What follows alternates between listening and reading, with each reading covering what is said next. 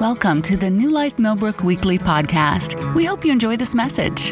For more information about this podcast or other resources, please visit nlmillbrook.com.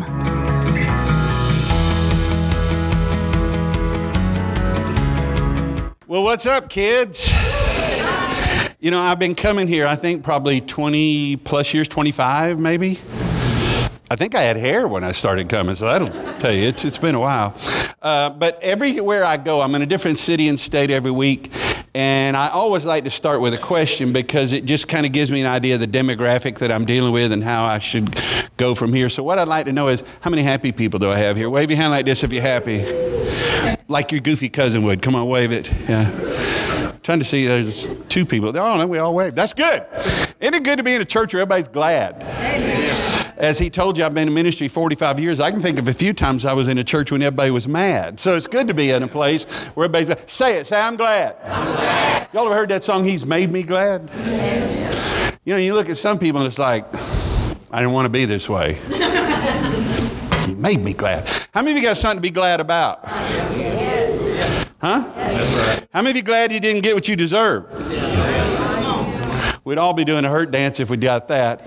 So that's the blessings of God, is he always gives you better than you deserve, doesn't he? Everybody say better than. Better. How many knows he not only gives you better than, he'll give you more than? Yes. Say better than, more than. Yes. How many know he'll not only give you better than you deserve and more than you deserve? How many of you know he'll give it to you longer than you deserve? Yes. Everybody say better than, better. More than, longer than. Let me hear y'all say that's how he rolls. How many of you know if he was ever that way, he's still that way today? Yes. Right? Because there's no changing in him. There's no shadow of turning. He doesn't change his mind. If he ever said something, that's what he meant, and it's what he still means. And so that's the blessings of serving him. That's why I serve him, because unlike people that I've known, he's never told me one thing and done something else. He's always been faithful. What's incredible to me, he's been faithful in times when I wasn't. Can anybody... Come on, quit being church people. How many of you can relate to that? That's right. So I've been coming here, as I said, 25, 30 years. How many of you here have never heard me? Raise your hand if you still don't know what to think of me. Okay, quite a few of you. Well, a little etymology on my life. I grew up in church. When I say I grew up in church, I mean literally grew up in church. My family did tent revivals. Anybody here remember the concept of a tent revival? They had a huge tent, seat 3,000 people, sawdust on the floor, the wooden folding chairs. I learned to walk on sawdust, literally. Didn't have a house till I was 7. Grew up on a bus. My family did gospel music, so I grew up on a bus. I tell people I smell diesel fuel today, I still get excited. I probably need counseling. I love the smell of diesel fuel, but that was my heritage. But even though my dad preached for 63 years, my grandfather preached for 78 years. Isn't that craziness? That ain't how long he lived. He lived to be 98. Preached 78 years. Was married to the same woman for 72 years. Drop the mic. Man, can you imagine? I've known people married 43 years to 4 people. This was 72 years to the same person. Incredible. So what I'm trying to tell you is I grew up in church. You know, I heard people say, well, every time they opened the doors, my family was there. And I'm like, excellent. My grandfather built the door. He literally built churches throughout Wyoming, North Dakota, and Montana. So that was my heritage. But in the interest of being forthright with you, even though my dad was a preacher, my grandfather was a preacher, I was rebellious. Amen. A hellraiser.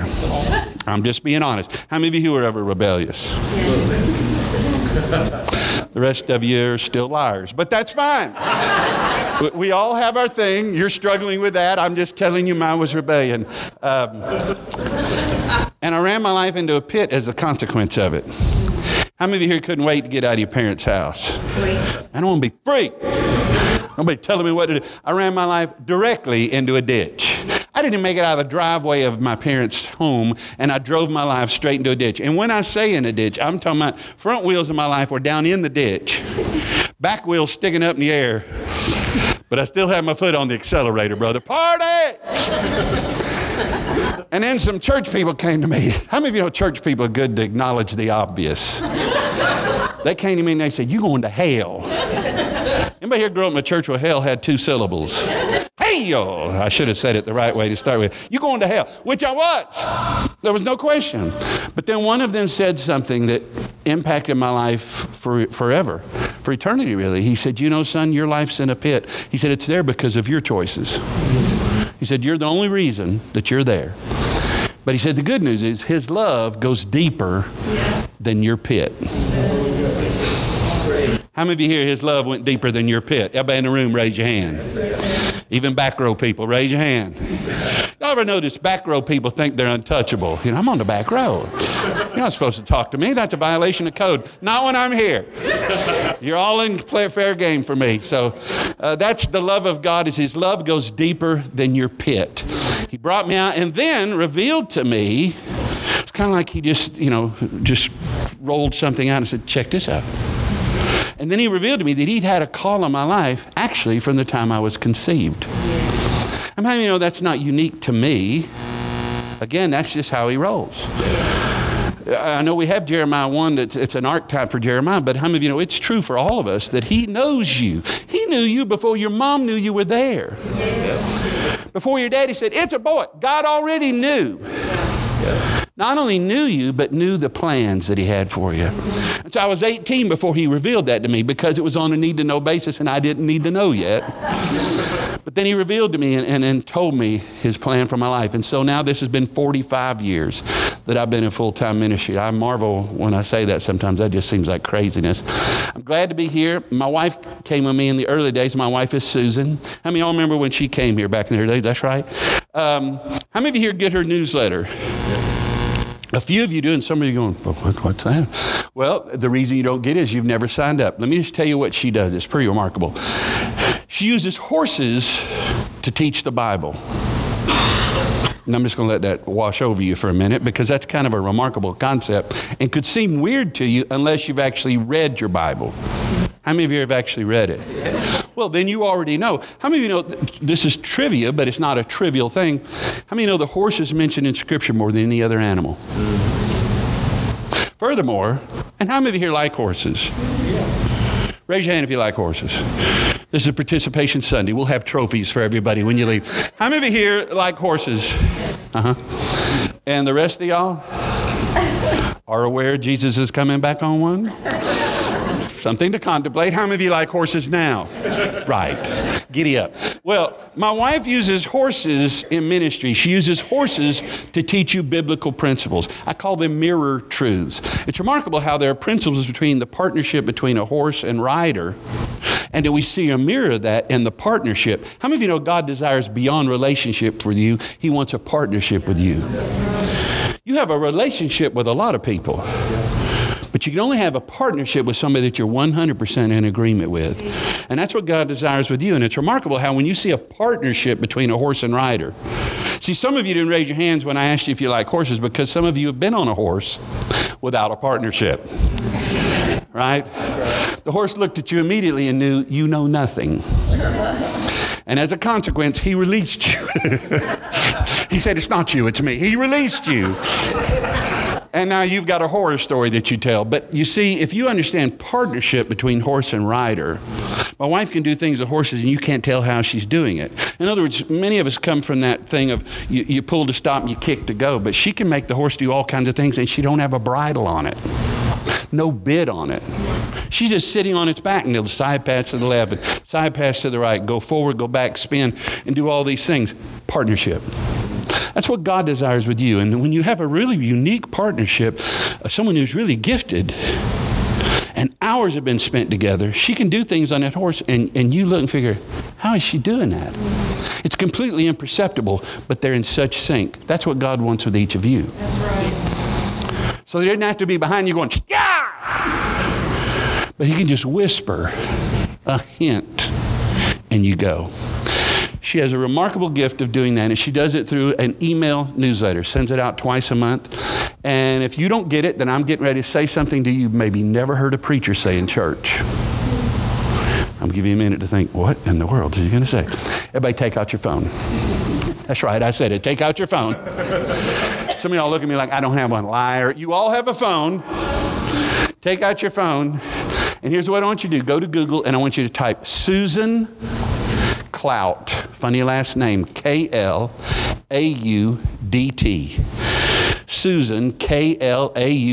If you just type Susan Klaudt Horse, I bet it comes up. Susan Klaudt Horse Ministry. That is her website.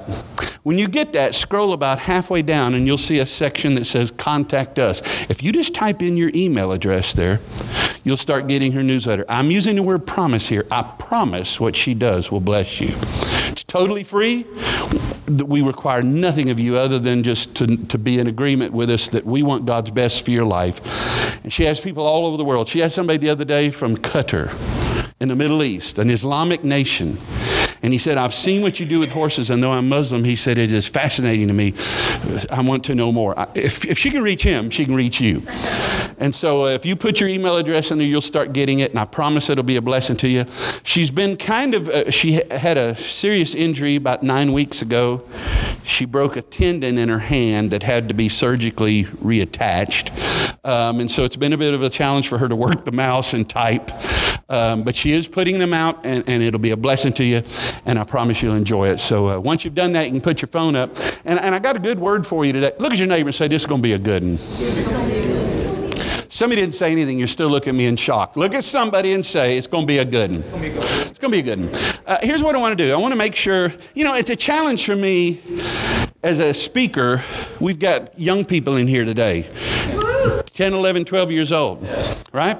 And so a challenge for me is to reach an audience that has such a broad age group, because I got 10 and 12-year-olds, and I can see some of you here pushing 40. The Bible says, call that is not as though it were. Pushing 40. And so for me, it's a challenge of how can I reach and keep the attention of everybody. And so what I want to do is a simple question. How many of you here want tomorrow to be better than today? Amen. I thought you could all sign up. How many of you want next month to be better than this month? And 2024 to be better than 2023? I think we all want that. We're all looking for more than, better than, and longer than, right, that I talked about. So how does that happen? I mean, you're just on a run and you just don't, you never know. Okay, Sarah. The fact is, you and I play a partnership. That's what I've been talking about with God to see His will accomplished in your life. Yes. So what I want to do is, let's by deductive reasoning say this. If you want tomorrow to be better, next month to be better, next year to be better, can we agree some things will have to change? Yes. That's right. Now, you ask some people, are you happy? Have you ever asked somebody if they were happy? Yes. Or you ask, how you doing? When we ask in our culture, how you doing, we don't really want to know. But have you ever had somebody tell you, how you doing? Well, sit down and I'll tell you. They got all these problems, and they're, are you happy? Well, you do the math. I'm married to him. If it wasn't for her, I could be happy. And so people infer that they can't be happy because who they've partnered with. Other people, it isn't who they're married to, it's their job. Complain about their job. Come home unhappy every day. If I would be happy if I were just paid what I'd work. I just want to be appreciated. Other people, it's not who they're married to. It's not their job. It's their car. The engine blew on my car this week. I'm talking about literally, total loss. My flesh wanted to fuss, particularly when I was sitting on the side of the road for 2.5 hours, waiting for a wrecker to come. The insurance said, we got somebody coming from Tuscaloosa, but he'll be there in time. I live in Tennessee. It wasn't that bad, but it seemed like it. A lot of people, it's their car. If I just had a decent car, then I'd be happy. Other people, it's not who they're married to. It's not their job. It's not their car. It's their house. How many of you know somebody who complains about where they live? Clearly it's none of you, but how many of you know somebody that fusses out? We live in a land of broken. If it wasn't for duct tape and bungee cords, our house would fall down. And people have this inference and this idea that if everything around them changed, well, then they'd be happy. But how many of you have learned that is not how God does His work? That's right. It isn't to say He couldn't do it from the outside in. My experience with Him is He does the majority of His work from the inside out. So can we agree, everybody look at me, can we agree that if you want tomorrow to be better, next month, next year, etc., to be better, that what really needs to change is you? Everybody on this side of the room, let me hear y'all say, I know I need to change. I know I need to change. Over there? I know I need to change. Ladies, if you'd like, If you want to take your phone out and video him saying that, because this could be a rarity, I'm going to give you an opportunity. Everybody in the room, say it again. I know I need to change. I know I need to change. Okay. Now, then the question becomes, what needs to change in you? You know, the Bible teaches us that we're created in the image of God, Genesis 1:26, and God said, let us make mankind in our image and in our likeness. It isn't just that we're created on the same chassis, or if you're a computer person with the same motherboard. We're created in the image of God in that He is a Trinity, right? He's the Father, Son, and the Holy Spirit. Let me hear everybody over here say, He's a Trinity. He's a Trinity. Exclamatory from the back of the throat. He's a Trinity. He's a Trinity. Good, with a smile on your face. He's a Trinity. It's true, He is a Trinity. By deductive reasoning over here, if we're created in His image, and we know that He's a Trinity, then what do we know about us? We are a Trinity. That's right. So your line is, He's a Trinity. He's a Trinity. I'm a Trinity. I'm a Trinity. Exactly. So we're created in the image of God. He's the Father, the Son, and the Holy Spirit. We're spirit, soul, and body. Say it this way. I am a spirit. Have a soul. I live in a body. Right. Now, when you got born again, I'm going to work on the assumption you're in church on a Sunday morning, a beautiful Sunday morning. You could have been anywhere. So I figure if you're here, and I know you may not all be, but I'm just going to give you that presumption that you're born again. So if you're born again, let me ask you, how many of you, when you got born again, got a new brain? If you're sitting there thinking about it, it's proof you didn't. Right? Right. The fact is you didn't get a new brain. Now the question then becomes, why didn't you? Why didn't God give you a new mind? Well, quite frankly, because the scripture says that's your responsibility. Yeah. Romans 12:2 says, I beseech you therefore, brethren, in view of God's mercies, that you what? Present your bodies as a living sacrifice, holy and acceptable unto Him, and don't conform to the patterns of the women of the view. I mean, don't conform to the patterns of this world. Same difference. But be ye what? Transformed. There it is. She's got it up for us. Be ye transformed by the renewing of your mind. You see, God doesn't change your mind, quite frankly, because you can.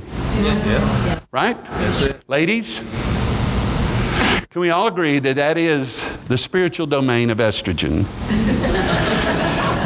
Changing your mind. Right? I mean, that is your spiritual gift. I don't think there's any, don't look down and look shy, ladies. You know it's true. I'm married to one of you. I'll be walking through the house sometime and I'll catch my wife and she's just standing.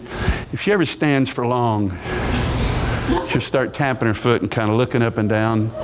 It always reminds me of the first time we met. She just kind of stood there and looked me up and down. And then she's standing there looking at the wall. And I see it and I know something's up. And so I try to get away. And I hear, Kim. Look, I know you hear me. Come here. So I come in there. What is it? She goes, I was thinking. I said, that's why I was trying to get away. My experience is when she starts thinking, I have to do stuff. She says, I was thinking. I said, what were you thinking, baby? She said, I want us to paint this wall. We have a lot of walls. I don't know if y'all call this mauve, but I mean taupe, but I'm going to call that taupe. I call it utopia. And so she says, I want us to paint this wall taupe. I said, baby, it's done. I'll do it for you. She says, okay. Now, what I will tell you is she always says, I want us to paint that wall. Now, she and I both know in 45 years, us has never painted anything. There's one of us that paints, the other one just stands back and evaluates. And what happened here? Were you watching the race? What happened here? And so I paint the wall, and not 6 weeks pass. I hear a foot tapping. How many married men do I have here? Raise your hand if you're a brother in the struggle. All right. How many of you here know where all the squeaky places on the floor in your house? Of course you do. And you carefully avoid those places when you're trying to make a clean getaway. And I hear her say, Kim, look, I saw you. I know you're in here. Come here. So I come in there. What is it? She goes, I was thinking. I said, what were you thinking now? She goes, I want us to repaint this wall. I said, baby, I just painted it for you. She goes, I know. But I've changed my mind. How many men have felt the scourge of I've changed my mind? Now, here's what's crazy. As a young man, I didn't know any better. And I thought, well, just because she's changed hers doesn't mean I have to change mine. But that was a rookie mistake. swimming upstream. How many of you know people don't rent inner tubes then to kick and swim up the river? Because that's hard. And I learned that in the first few years of marriage, that this is really hard. I found that it's much easier to go with the flow. So as a consequence, you might be able to connect the dots here. How often do I change my mind? Every time she does. Thank you, that's right. You have him well trained. You should be teaching something here, that's right. So God didn't give you a new brain, didn't change your mind, because quite frankly, you can. Did you get a new body? How many of you are more bummed about the body deal than the brain deal? You know, you're thinking this body's taking me as far as it could go. We got to do something here. Why doesn't God change your body? Because you can. Seriously. I've been married to 45 years, but I've been married to a blonde, a brunette, and a redhead. And sometimes all three at once. Right? Because how many know you can change your body? How many of y'all have watched Discovery Channel and them things? You can add to your body. You can subtract, they can stuff from here and put it there. So God doesn't change your body because quite frankly you can. So what does change when you get born again? Your heart. Paul called him the hidden man of the heart. The real you. God changes the part you never could. That's how he got me out of a pit. He had to change my heart first. And then Romans 12:1-2 says it's my responsibility to change my body. It's my responsibility to change my mind. And so if you want tomorrow to be better, if you want next month to be better, next year to be better, here's what I'm going to say to you. I think what really needs to change is an area in your life that's roughly from here to about here. How many of you have learned that most of your problems don't come from hell? I mean, it's not demons and devils. You know, demons and devils are not your greatest challenge. How many of you could admit it's the command module? Yes. And so what I want to talk about today, in short, is changing how you think. Jesus taught in Matthew 12 a wonderful parable about this. So we're going to look, if you have your Bible, we're going to go to Matthew chapter 12. We're going to begin with verse 33. Matthew chapter 12, verse 33. Now, as a student of the Word, I bet you know that every word is important. Amen? Every word. So in this passage, the word I want you to look at is the very first word. What's the very first word Jesus spoke? Either. Whenever you hear the word either, what's the first thing? The power of words is that if you hear one word, it makes you think of another. When you hear the word either, what's the first thing you think of? Choices. Change. Everybody do this. Yeah. If you don't do this, shout the will of God. Everybody do this. Back row people, y'all doing it? Thank you. Right. Either. So the subject matter that Jesus is going to teach, don't get confused and look at other things. His subject matter is choices. He says either, and then the second word is make. So you take this choice and you make it. You assert it. He says either make the tree good, and what will be the consequence? The fruit will be good, or make the tree corrupt, and what will be the consequence? The fruit will be corrupt, because how do you recognize a tree? How many of you here can actually recognize a tree by looking at it? I mean, how many of you here can say, you know, that's a apple tree? Or, I mean, if it has apples on it, I can tell that. Or pecans, but once you get past peaches, pecans, apples, and cherries, if you ask me, I'll just say it's a big one, right? So he says here, you can recognize a tree by the fruit that it produces. Pastor and I were talking, we had dinner last night, and I was saying to him, you know, this is a principle. Everybody look at me. God judges everything by the fruit it produces. Why? Parenthetically, let me tell you this. When the Lord told the Israelites, I got a land flowing with milk and honey for you, they didn't fully believe him. They sent in 12 spies. Not everybody could go. 12 men went. What did they bring back to prove that the land was a land of milk and honey? They brought back literal fruit. God evaluates everything by the fruit it produces, because in Genesis 1, he blessed everything. Starting in Genesis 1:26, the Bible says, and he blessed them and said, be what? Be fruitful, multiply. At the end of the day, God is not going to judge you by what's on your business card. Anybody can print a business card. God ain't going to judge you by what you got on your website or your brochure. Anybody can print a brochure. Your life is going to be evaluated by the fruit that it's produced. And so Jesus says here, you can tell if a tree is good or bad by the fruit it produces. But let me ask you this. He said, in order for the tree to be good or the tree to be bad, what do the first two words say? You have to make a choice to make it good. How many know there's no such thing as a bad tree? And I'm going to prove it to you. How many of you here like to breathe? Tough habit to kick, isn't it? How many know oxygen don't come in a bottle?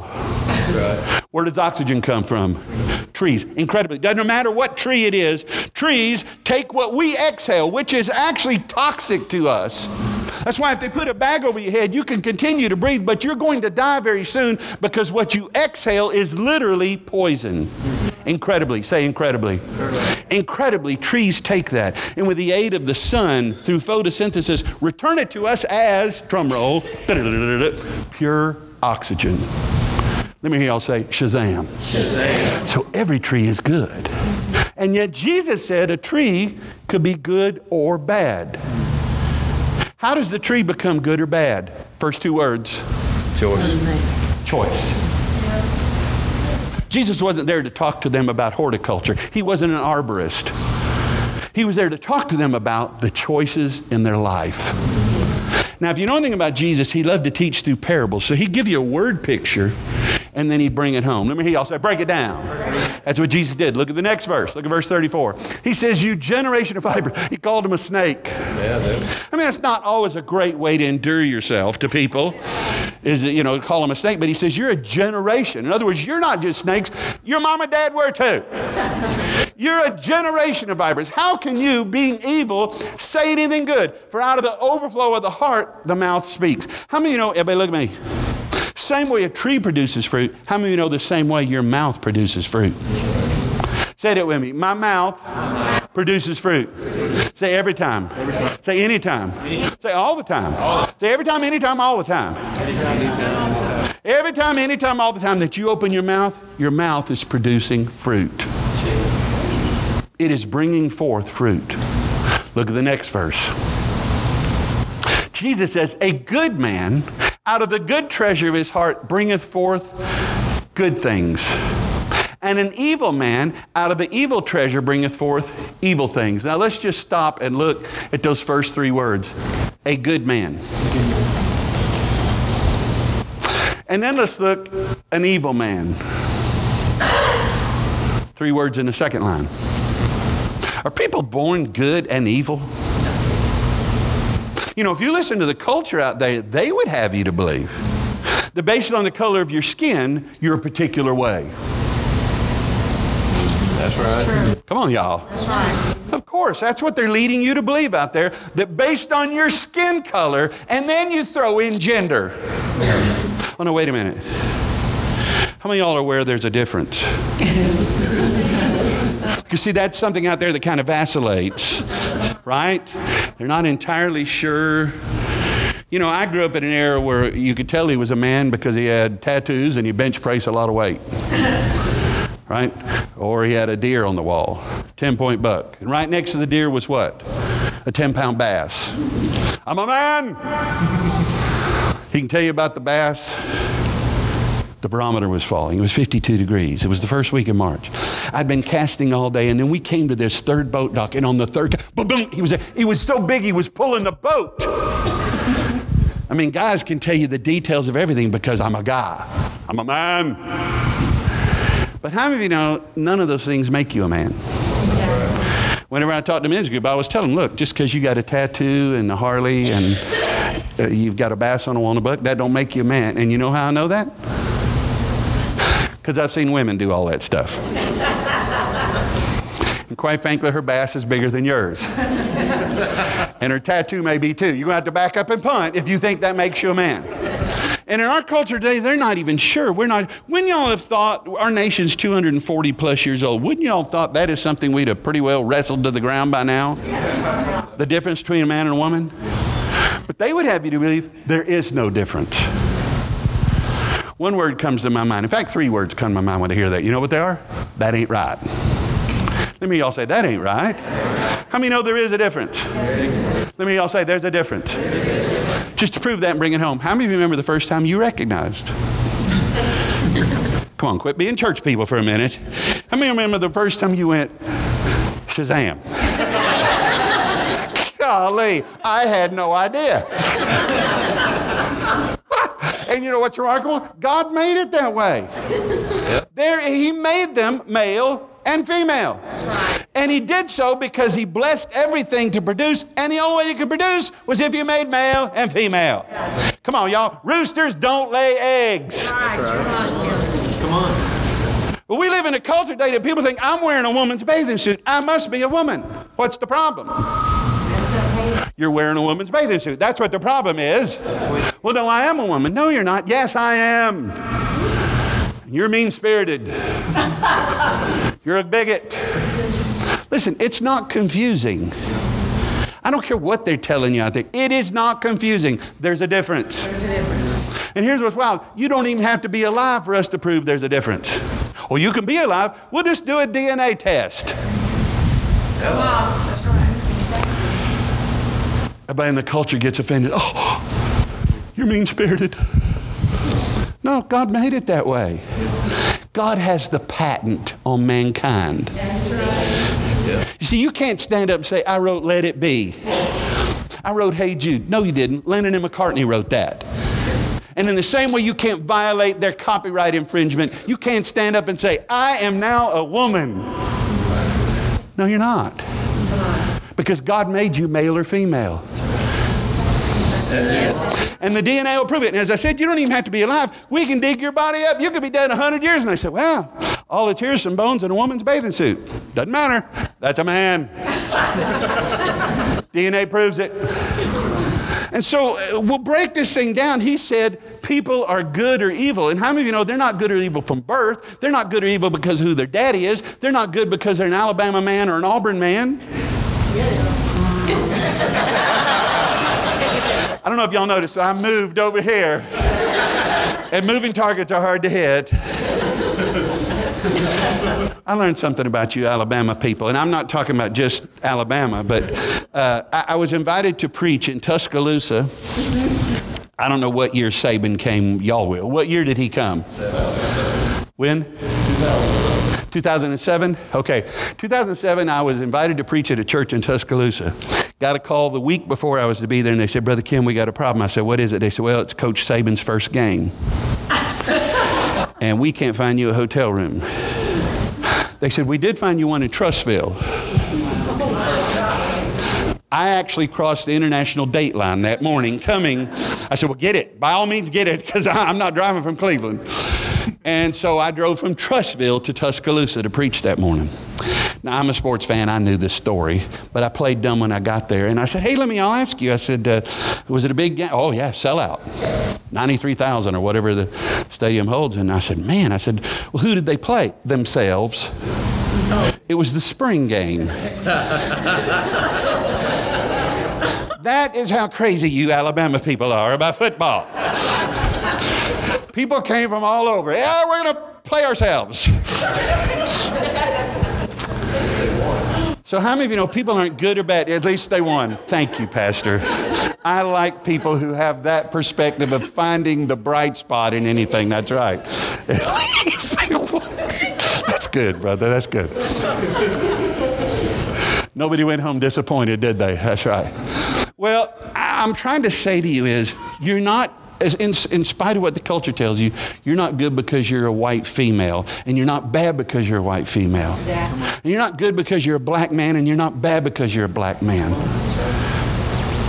You're good or bad, or as Jesus said, good or evil, because of The choices you make. Choices. See, when Jesus talked about a tree being good or bad, he said you have to make it that way. So in the same way now, he breaks it down. Everybody say it. Break it down. He said a good man is not good because who his mom or dad are, because of the color of his skin. How goofy to even imply that because of the function or the concept or the amount of pigment in my skin makes me superior to you or inferior to you. Goofy. Craziness. But that's where we're at today. People are being pitted against one another. You're being led to believe you got to hate them because of the color of skin. You got to hate them because of their chromosomes. It's craziness. It's crazy. It is. And there's the deal. God died for all of us. Amen? How many know it's an easy thing as church people to look at people and, judge them. Look at them. I have a friend, I'll tell you a quick story. She's one of the most anointed and gifted Bible teachers in the country, and she was asked to speak, this has been 25 years ago, she was asked to speak at the National Women's Aglow Conference. Does Women's Aglow still exist? But it was a big deal at one time, right? And so she's the keynote speaker. Thousands of women in this big conference hall. And she said, and she told me this story, right before she spoke, they had a woman up and they said, this young lady's going to share her testimony. The girl got up and told how when she was like 9 years old, her dad started abusing her sexually. And by the time she was in her early teens, he had her into prostitution. Then she got hooked on heroin. And then in order to support her heroin habit, she was willfully doing prostitution. But then a street ministry came down and literally rescued her from her pimp, got her out of that hellhole, and shared Jesus with her. And now here today, as she got up and shared her testimony, she runs a ministry very much like that, going out and helping people who are literally bound up and brokenhearted. My friend said, I listened to that whole thing and said, I got to follow this.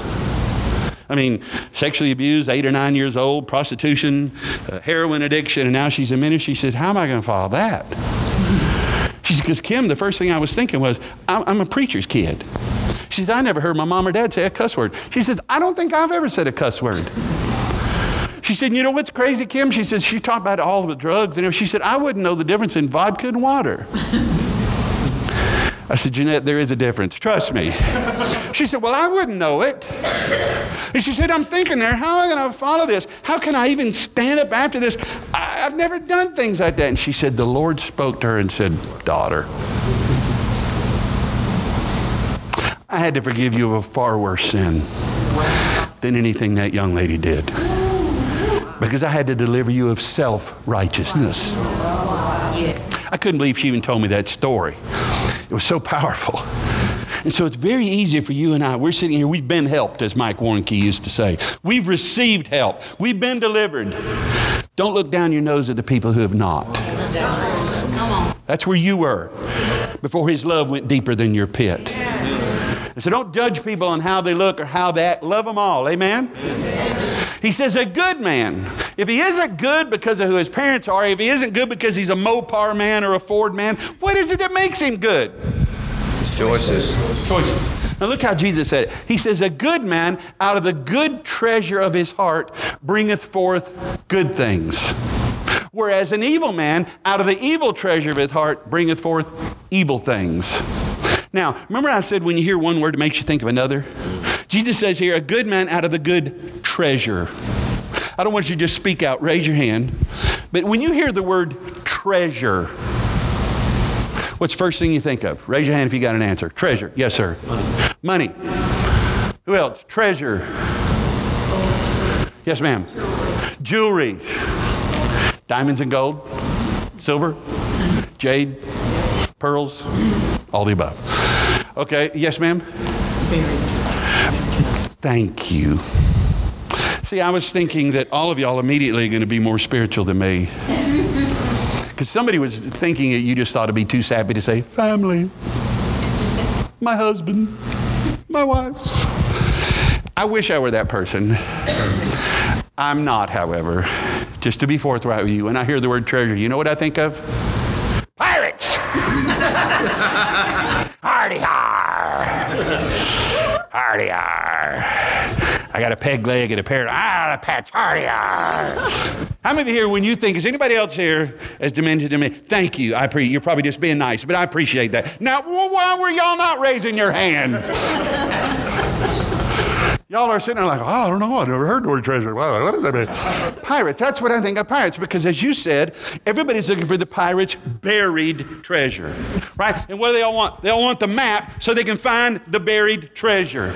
Well, Jesus said, a good man out of the good treasure of his heart. In other words, the man is good because of what he has treasured in his heart. How do you treasure things in your heart? I'm going to give you a word picture and maybe just a vision of how you treasure things. Everybody take your right hand. Hold it up just to prove to me you have one. Good. Brandish it about like this. Yes. Take your hand now. I want you to take it and place it upon your jaw. Cock your head about 30 degrees and go. That's how you treasure. You do it all the time. You do it every day. You're doing it right now. You've been doing it the whole day. You sit there and you look at things, you evaluate, and then you think about it. And whatever your choices are in your thought life is what determines your fruit life. That's so good. Whatever your choices are in your thought life, how many know that's the law of the harvest? It always reproduces in like kind. In other words, if you put corn in the ground, if you put a corn seed in the ground, anybody here grow up on a farm? Raise your hand. You ladies did? Are y'all here together? Is that your mama? I'm teasing. So you both grew up on the same farm? Okay, what did y'all plant? Everything. Impressive. What all did you have in your garden? Cotton. Oh, even cotton. But of the things we could eat, what did you have? Watermelon. Oh, glory. Watermelon. Corn. Tomatoes. How many of y'all glad her family was on the job here? This is pretty good. Corn and tomatoes, we got clothes to wear, all because of them. So, a remedial thing. If I plant corn, what am I going to get? Corn. Really? How many of y'all believe him? Yeah. I mean, he seems sincere. I admit some people could seem sincere and they're not, but I believe. How many, if you raise your hand if you believe that they're sincere and you concur with their answer, right? So just for illustrative sake, how many corn farmers don't put corn in the ground and then go around to all their neighboring farmers and say, "Would y'all be in agreement with us? We're rebuking squash and tomatoes, and we're believing God for corn." I mean, it's not necessary. Because that's the first law of the harvest. You reap in like kind to what you sow. So by definition, whatever your thought life is what your fruit life is going to produce. Amen? Wave your hand and say, "I know that's right." If you want to change your life, you're going to have to change how you think. About what? Probably everything. Yep. About other people. Yep. How many of you here have ever judged other people? Raise your hand. I'm going to make you raise your hand. Yep. We all have. Don't do it. It's wrong. Aren't you glad people don't judge you? How many of you have ever been the victim of being judged? You'll have to have faith to believe this, but there was a time in my life I had really, really long hair. And I remember right after I got saved, I walked in, I still looked like a freak, but I loved Jesus. But I felt people judging me. And I can remember even before I got born again, I was one of them people only come to church if there were poinsettias or Easter or lilies in the church, if you know what I mean. It was either Christmas or Easter. I usually went as a favor to my mom. What a goofy thing. I thought I'm doing mom a favor if I show up at church. And I remember when I'd come in the lobby, as soon as I came in, people would look, and I saw people taking their small children, fathers taking their daughters. And then I remember I called them the Committee of the Concerned. A group of ushers, they would get me over in the corner. "Where you been, boy? You was in that club last night, weren't you, boy? Playing your loud guitar, where you, boy? Huh? It's hot and sweaty in there, wasn't it, son?" I remember thinking, "Were you there?" Because, I mean, you are spot on, but I didn't see you. It's hot and sweaty in there, wasn't it, boy? I'm just sitting there, and they said, "You know what else is hot, son?" Hey-oh! That used to be the thing I got, and I hadn't even made it in the building yet. And people were judging me on my appearance. "Don't do it, it's wrong." Wave your hand and say, "I know that's right." So Jesus said a good man is good, not because of where he went to school, not because of the car he drives, not because of how he's dressed. He's good because of what he treasures. The Bible says as you think in your heart, that's what you are. The world wants you to believe you are what you eat. How many know the deeper truth is you are what you think? Wave your hand and say, "I know that's right." As a man thinketh in his heart, so is he. You prove to people every day what's in your mind. You don't want to, but how many of you have learned whatever's here is eventually going to come out of here? Because the Lord said, out of the overflow of the heart, the mouth speaks. It's the next verse. Right? How many of you here would be uncomfortable if everybody in this room knew what you were thinking? That's right. One honest young man. I appreciate you, young man. The rest of these folks are not nearly as spiritually developed as you. They were all going, oh, no, not me. Yeah, I bet who's sitting next to you right now might get up. I don't even know who you are anymore. That's what you were thinking? What's incredible, God does know what we're thinking. Exactly. And eventually, check this out, so will everyone else. Because though you try to keep it down here, how many know is all it takes the right circumstances, the right pressure, the right shaking, and what's in your heart is going to come out. Wave your hands, I know that's right. So the good man bringeth forth good treasure. You'd like to look and think you could decide what everybody's thinking, but you can't, can you? How many of you have ever been with somebody that you've known for years and they say something you're going, what? Who are you? What have you done with my son? Or whatever. Because we try to keep things hidden. I like to share this story because I think it illustrates that whatever's in here is eventually going to come out. How many of you here like waiting for a refill on your beverage at a restaurant? That's what I thought. There's not a long line for that, is there? Who here would like to wait on a refill? Not me either. And so that's why when they come and ask me, would you like a refill? I'm always like, well, I ordered the 50-gallon drum with an IV drip. Absolutely. Early and often. Sweet tea. How many of you like sweet tea? Glory to God. How many know there's some problems in life only sweet tea can solve?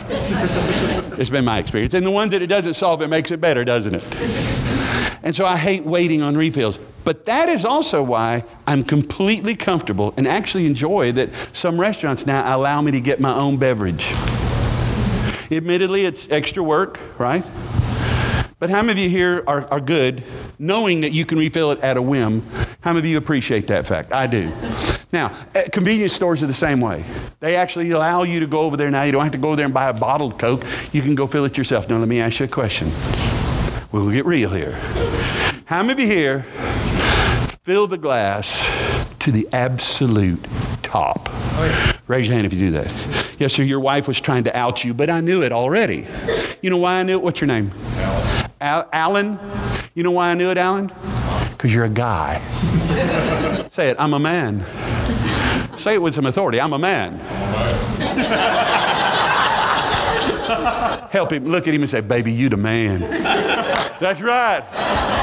Her baby wasn't even rusty. She pulled it straight out. Baby, you the man. That's right.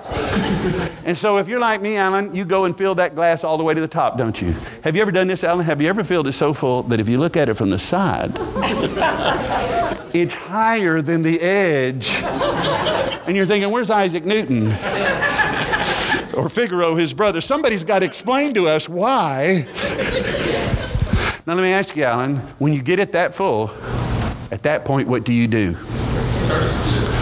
Thank you, because that is exactly what I call it, a courtesy sip. Many of you have done it. It has now been identified for you what it is called. It's a courtesy sip. In fact, I want everyone in the room on the count of 3 to make the sound that you make to remedy this problem of your glass being too full. 1, 2, 3. Of course. Of course that's what you do. Now we're going to find out what kind of man you are, Alan. Yes, sir. I'd like to shake your hand. Clearly, we have the same daddy. That's right. Once you take your courtesy sip, and my explanation for that is you want to be sure it's not flat. Right? You want to get in the car with 4 hours to drive in a flat Coke. So you test it, but then you've got to get it back up to the level where it was. Now, I've done that for most of my life until I got married. And then about 10 years into our marriage, we were at a place and I filled it all the way up and I went, and I heard, Kim! Anytime my name has 2 syllables, I know there's trouble. Kim! And of course, as a guy, Alan, what do we say at a time like that? Thank you. Very impressive. That's right. We say, what? Because, of course, that buys you time. You may know exactly what, but it buys you some time, doesn't it, Alan? I don't want to out you here, but that is what it does. It outs us. It buys us some time. Some say, well, only this time I really didn't know what. She goes, you know what? And I said, know what? She goes, you dinosaur? She called me a dinosaur. I said, what are you talking about? She said, why would you do that where everyone in here heard you? I said, do what? She goes, sip that like that. I was like, oh, I just got it too full. I mean, that's not complicated. It was full, that's why. She goes, well, don't fill it that full. I said, it already was. And she said, well, then pour some out. You know what my first thought was? I'm going to need counseling. If I pour any of this out, I said, there's thirsty people in India. I am not pouring any of this out. She's kind of hard-headed, and I admit I am, but I've realized I prefer being happy. And so now I've got to come with a solution here that makes me feel good about myself, but I am not pouring any out. I'm just not. And so here's what I came up with.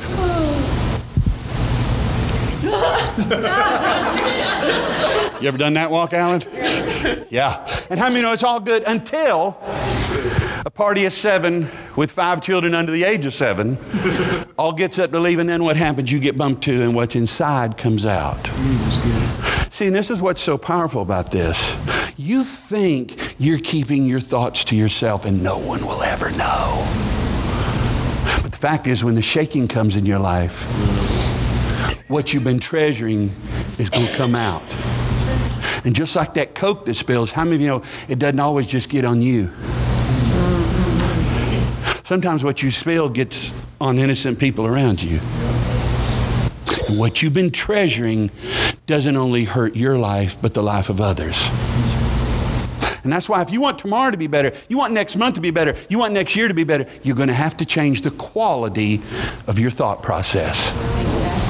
Paul said it this way, you got to cast down vain imaginations, high-minded thoughts that exalt themselves against the knowledge of God.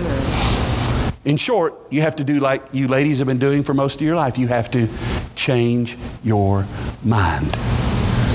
You have to choose not to think those things. You have to choose to say, it is my choice to think on good things. It isn't that bad thoughts don't ever come. It's if you sit and entertain it. You treasure it. Don't do it. Look at the next part of the verse. He said, an evil man out of the evil treasure bringeth forth evil things. How did the evil man become evil? Because of what he treasures. How many of you have ever had a GPS? I mean, before the days of all your phones have one now. But how many remember when you had to buy them? $300. TomTom, whatever. And if you remember, if you ever got one of those deals and you programmed it, I marveled when it would ask this question, would you like to know the shortest route? And I was like, I've been every other way. Yes, I would like to know the shortest route. That's the only reason I paid $300 for you and the update on the maps. And how many know the shortest route is a direct line, right? Like here, like the crow would fly. Everybody look at me. How many of you know that the quickest way, the quickest route to evil town is unforgiveness? Quickest way to being able to be declared evil is unforgiveness. What? But I was done wrong. Everybody is. Everybody in this room's been hurt. Raise your hand if you've all been done wrong. You've had somebody hurt you. You didn't deserve it. People did things to you. You might have even been able to say, I'm a victim. But how many of you know if you hold on to that and you allow victimhood to define who you are, your whole life you're going to be miserable and angry at other people and blame everything that happens to you on them.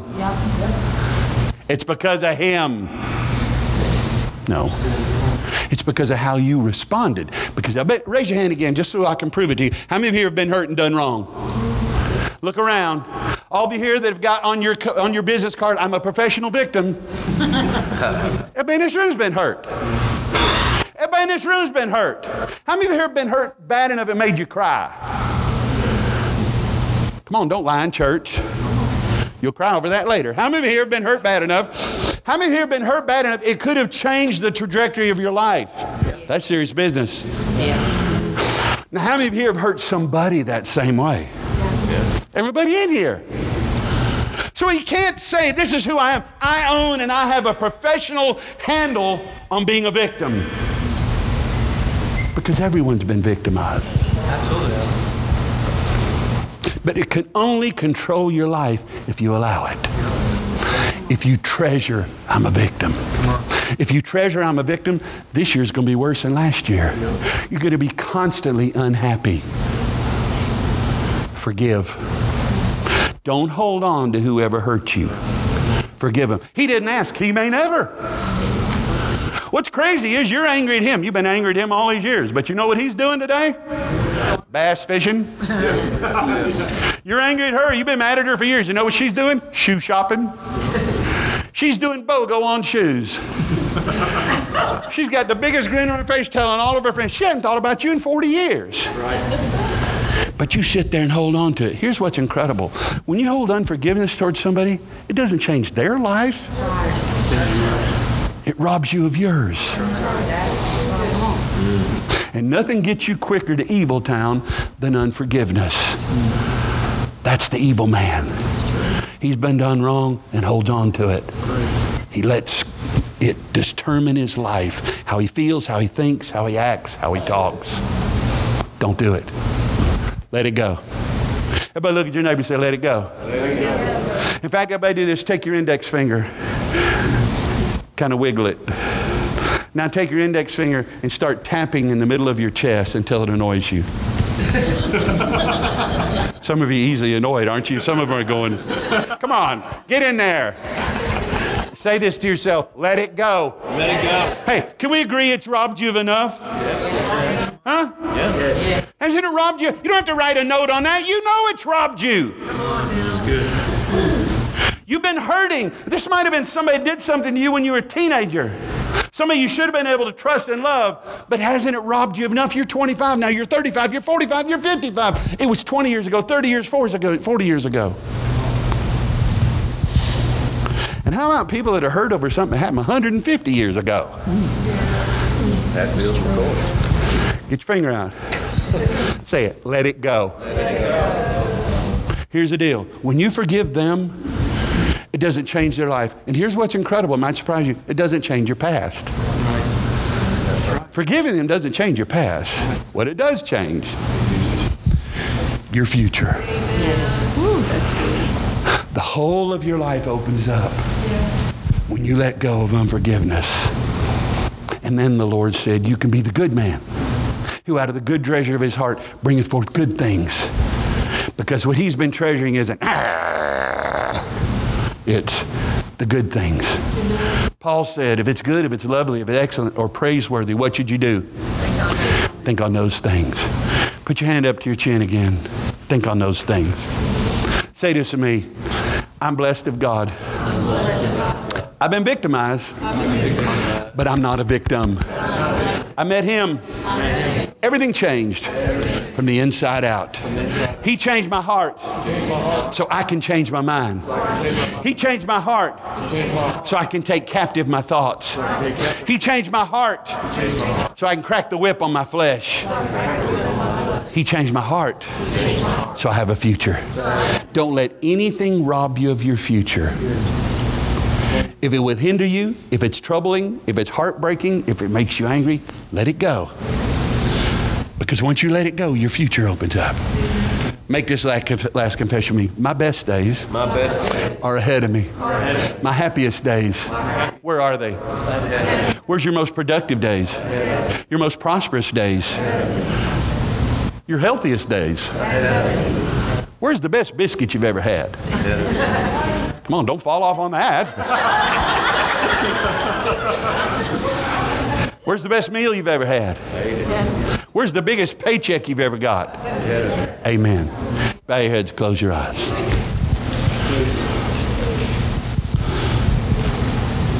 It's true I like to laugh.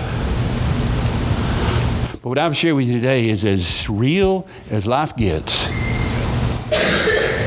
It's what's going on in your heart and your mind.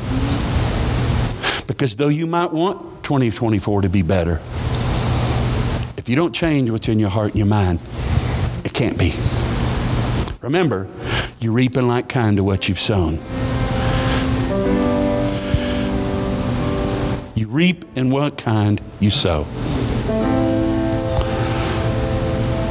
I said earlier that when we get born again, God doesn't change our brain. That's our responsibility. God doesn't change our body. That's our responsibility.